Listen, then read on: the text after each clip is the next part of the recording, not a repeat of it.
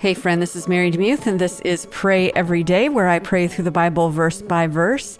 Now we're getting into that place. We're still in the upper room discourse. We're going to be seeing this beautiful prayer that Jesus prays over his disciples, and these are prayers that he also prays over us. So this to me is such a beautiful thing.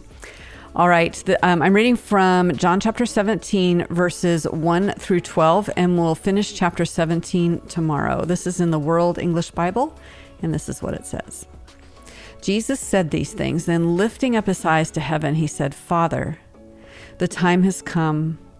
Glorify your Son, that your Son may also glorify you. Even as you gave him authority over all flesh, so he will give eternal life to all whom you have given him. This is eternal life, that they should know you, the only true God, and him whom you sent, Jesus the Christ. I have glorified you on the earth. I have accomplished the work which you have given me to do. Now, Father, glorify me with your own self, with the glory with which I had with you before the world existed. I revealed your name to the people whom you have given me out of the world. They were yours, and you have given them to me. They have kept your word. Now they have known that all things, whatever you have given me, are from you. For the words which you have given me, I have given to them, and they received them, and knew for sure that I came from you.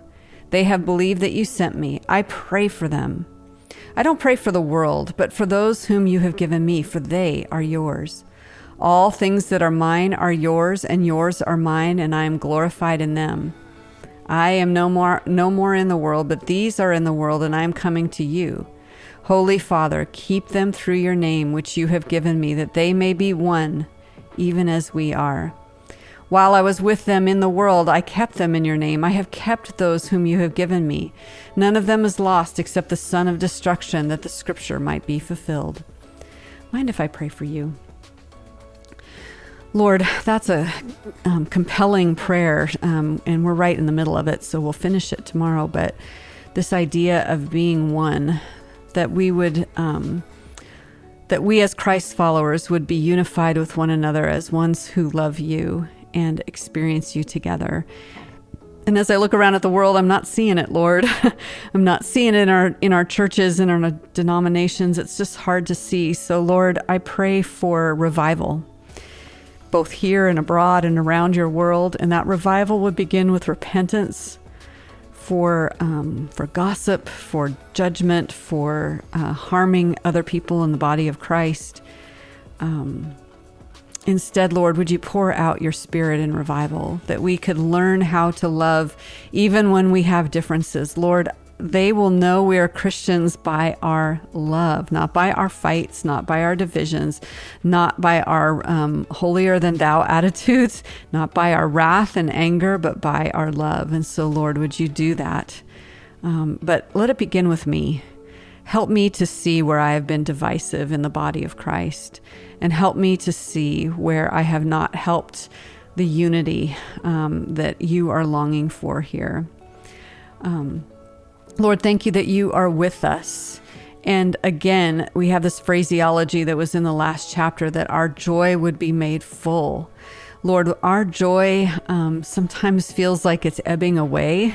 And I think for me, a part of that is I haven't run to you, my fountain of living waters. I've just run around digging cisterns, like the prophet Jeremiah said, broken cisterns that can hold no water. And that's the difference between me trying to live my life in my own strength and digging a broken cistern that waits for rain, which is fickle sometimes. And then when it comes, it just runs right through, because nothing can satisfy like you. You are the living water. But we have forsaken the living water and we started digging holes. Lord, forgive us for that and help us instead to come to the fount of blessing, the place where you are. And I know that seems pretty metaphorical, Lord, but I could use a really strong drink right now. And I pray your presence would just fall upon my friend listening to you and listening to this prayer today, that we would experience you and your delight. We need it so much. I pray this in Jesus' name. Amen.